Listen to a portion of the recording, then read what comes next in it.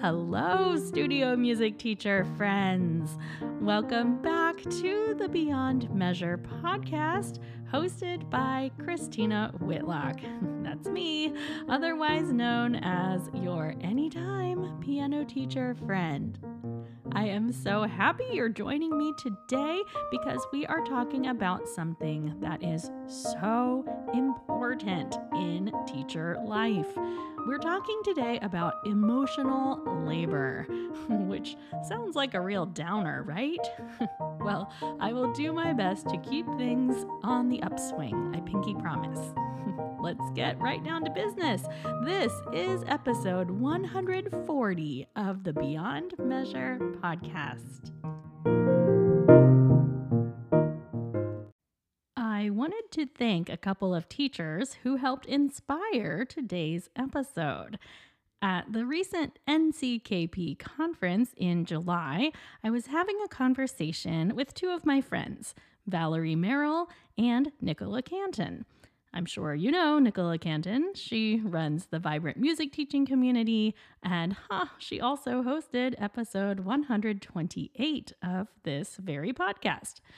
So I'm going to consider Valerie and Nicola as my thought partners for this episode, all right? Like so often happens at teacher conferences, we have a million conversations in passing, and then there's like these little nuggets that just really stick with you, right? And this is one of those. So basically, Valerie was sharing about a studio parent who had asked for a pretty bold exception to her studio policy. And we were all kind of laughing about it. And she mentioned the fact that the parent said, "Hey, it's free to ask, right?" To which Nicola instantly replied, "No, it's not free. It's costing me emotional labor." And just like that 1 minute conversation set off a total light bulb moment that I wanted to share with you here on the podcast. So now, of course, the concept of emotional labor isn't new to me. It's something that all of us teachers deal with. Frequently, in fact. And we obviously know it's a thing. But I also know that we teachers don't account for it nearly enough. We don't acknowledge the time it takes us to deal with our emotional labor. We don't acknowledge the impact that our emotional labor has on our mental health and our overall sense of self. It can work for the better if we find confidence in expressing our boundaries, but more often than not, I just see it slowly erode teachers' sense of self-confidence. I used to tell my college students, like when they would try to flatter me with all their compliments and tell me how they wished more professors were as genuinely invested in their education as I was, I would tell them that that's because I was still relatively new to university life, and otherwise, they wear their teachers out. All the excuses, the constant workarounds, hunting for loopholes, and the complaining, and the requests for exceptions. It's all so exhausting after a while, right? I can practically feel you nodding in agreement through cyberspace right now. Emotional labor is hiding around every corner of teacher life. Oh, Johnny doesn't seem like he's enjoying his lessons, so what do I need to do differently? Oh, Susie's mom seems like she's frustrated with me about something. I wonder what's going on. Ugh, Amy's dad doesn't want to pay for that missed lesson, but I'm counting on the money. What should I do? Wait, my neighbor is taking lessons from someone else. Do they not think I'm good enough? Oh no.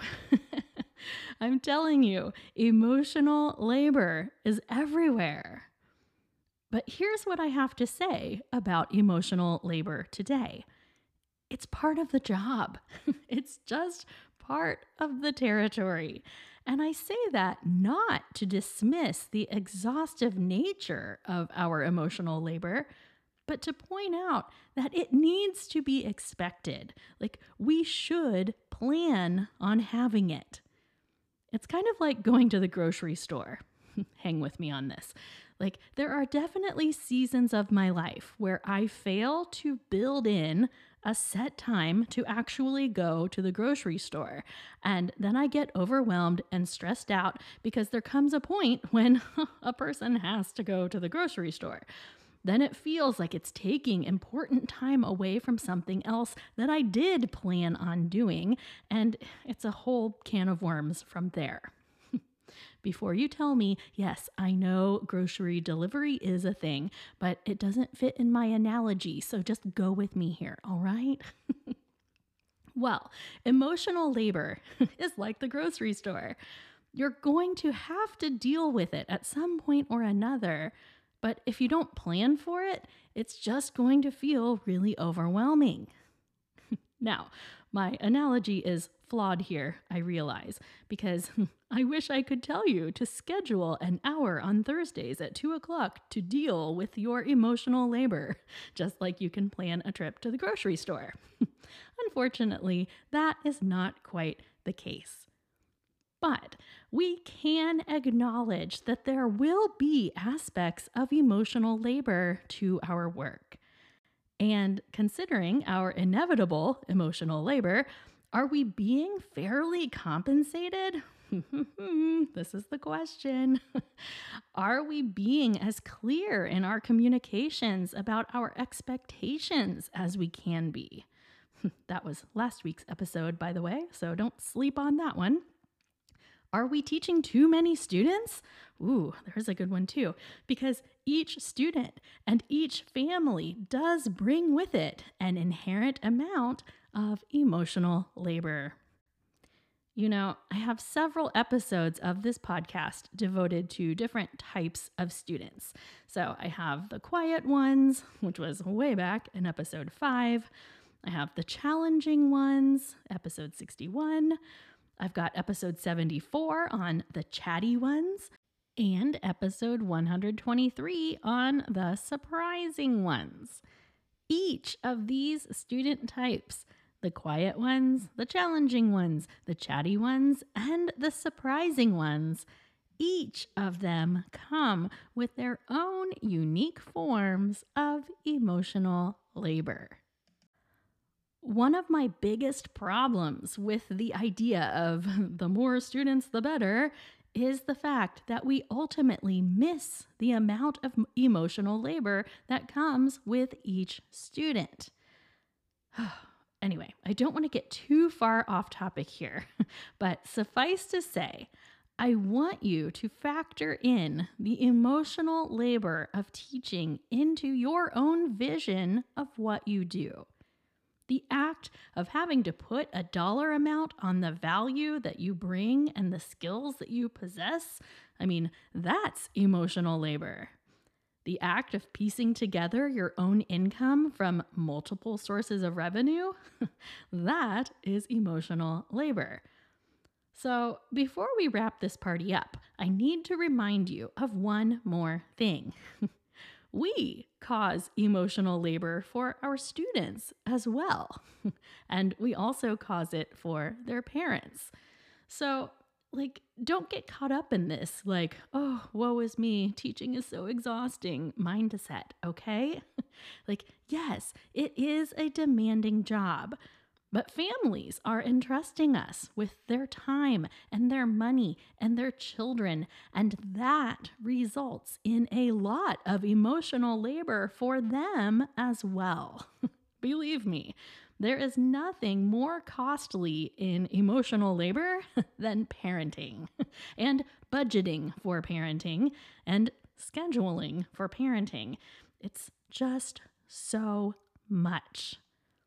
So, when that parent in the original scenario today says, well, it's free to ask, what they might as well be saying is, I'm going to see if I can push off some of my own emotional labor onto you. A transfer of sorts. It's not meant to be malicious or even annoying. It's just part of our job. And how we handle it is going to help frame everything else. I just loved how quickly Nicola was able to put the label on it. Oh, This is emotional labor. And once you label it as such, I think it's so much easier to deal with. So, the takeaway today is to acknowledge the inevitability of emotional labor. Factor it into your tuition costs. Recognize that every family you deal with is going to require a certain amount of it. In my episode on the challenging students, I mentioned that I actually enjoy having a few challengers in my mix. But only a few, right? Like, I understand the emotional labor that they cost me, so my limits stay pretty clear in my mind. Acknowledging is the first and maybe most important step. Okay, before we go, this is exciting. I'm going to host a live Zoom webinar on Monday, August 28th at 1:00 p.m. Eastern Time. I'm calling it Getting Our Acts Together. And we're focusing on a handful of proactive things that we can do to make sure that our upcoming studio year is the best one yet. Any teacher of any instrument is welcome and should find value in this webinar. So I just need you to head to christinawhitlock.com/together to register and get the link. That's Monday, August 28th at 1:00 p.m. Eastern Time. I will send out a replay for anyone who registered, but if you watch the replay, you also don't get access to the chat, and that is where a lot of magical things tend to happen. So I would love for as many of you as possible to come to the live webinar on Monday, August 28th at 1:00 p.m. So we will also be chatting about the next 6-week session of the Studio Foundations course then. So if that has been on your radar at all, you definitely do not want to miss the webinar. All right, so on that note, let me offer a toast.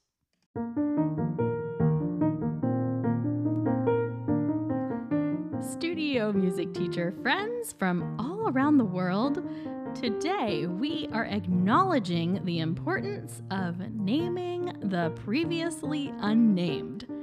I hope today's episode provided one big collective exhale for you and your previously unnamed emotional labors.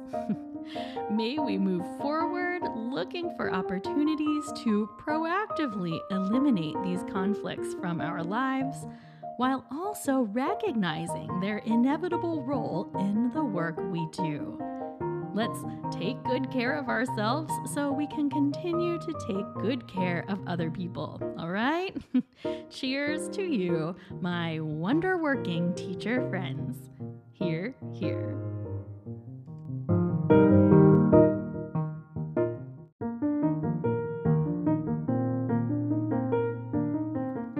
As always, thank you for listening to episode 140 of the Beyond Measure podcast. You are absolutely, no doubt about it, the best audience on the internet. I love the quality of the human beings who rally around this show. If you know anyone who would benefit from today's episode or any of the others, please consider sharing it with them. I am just really proud of the work we do here together, and I know there are other teacher friends out there who need us in their lives. Links to that webinar registration, the Patreon community, the One Thought Thursday e-letter, and so many more things are in today's show notes at christinawhitlock.com/episode 140. Onward and upward to naming the unnamed, friends. Be well.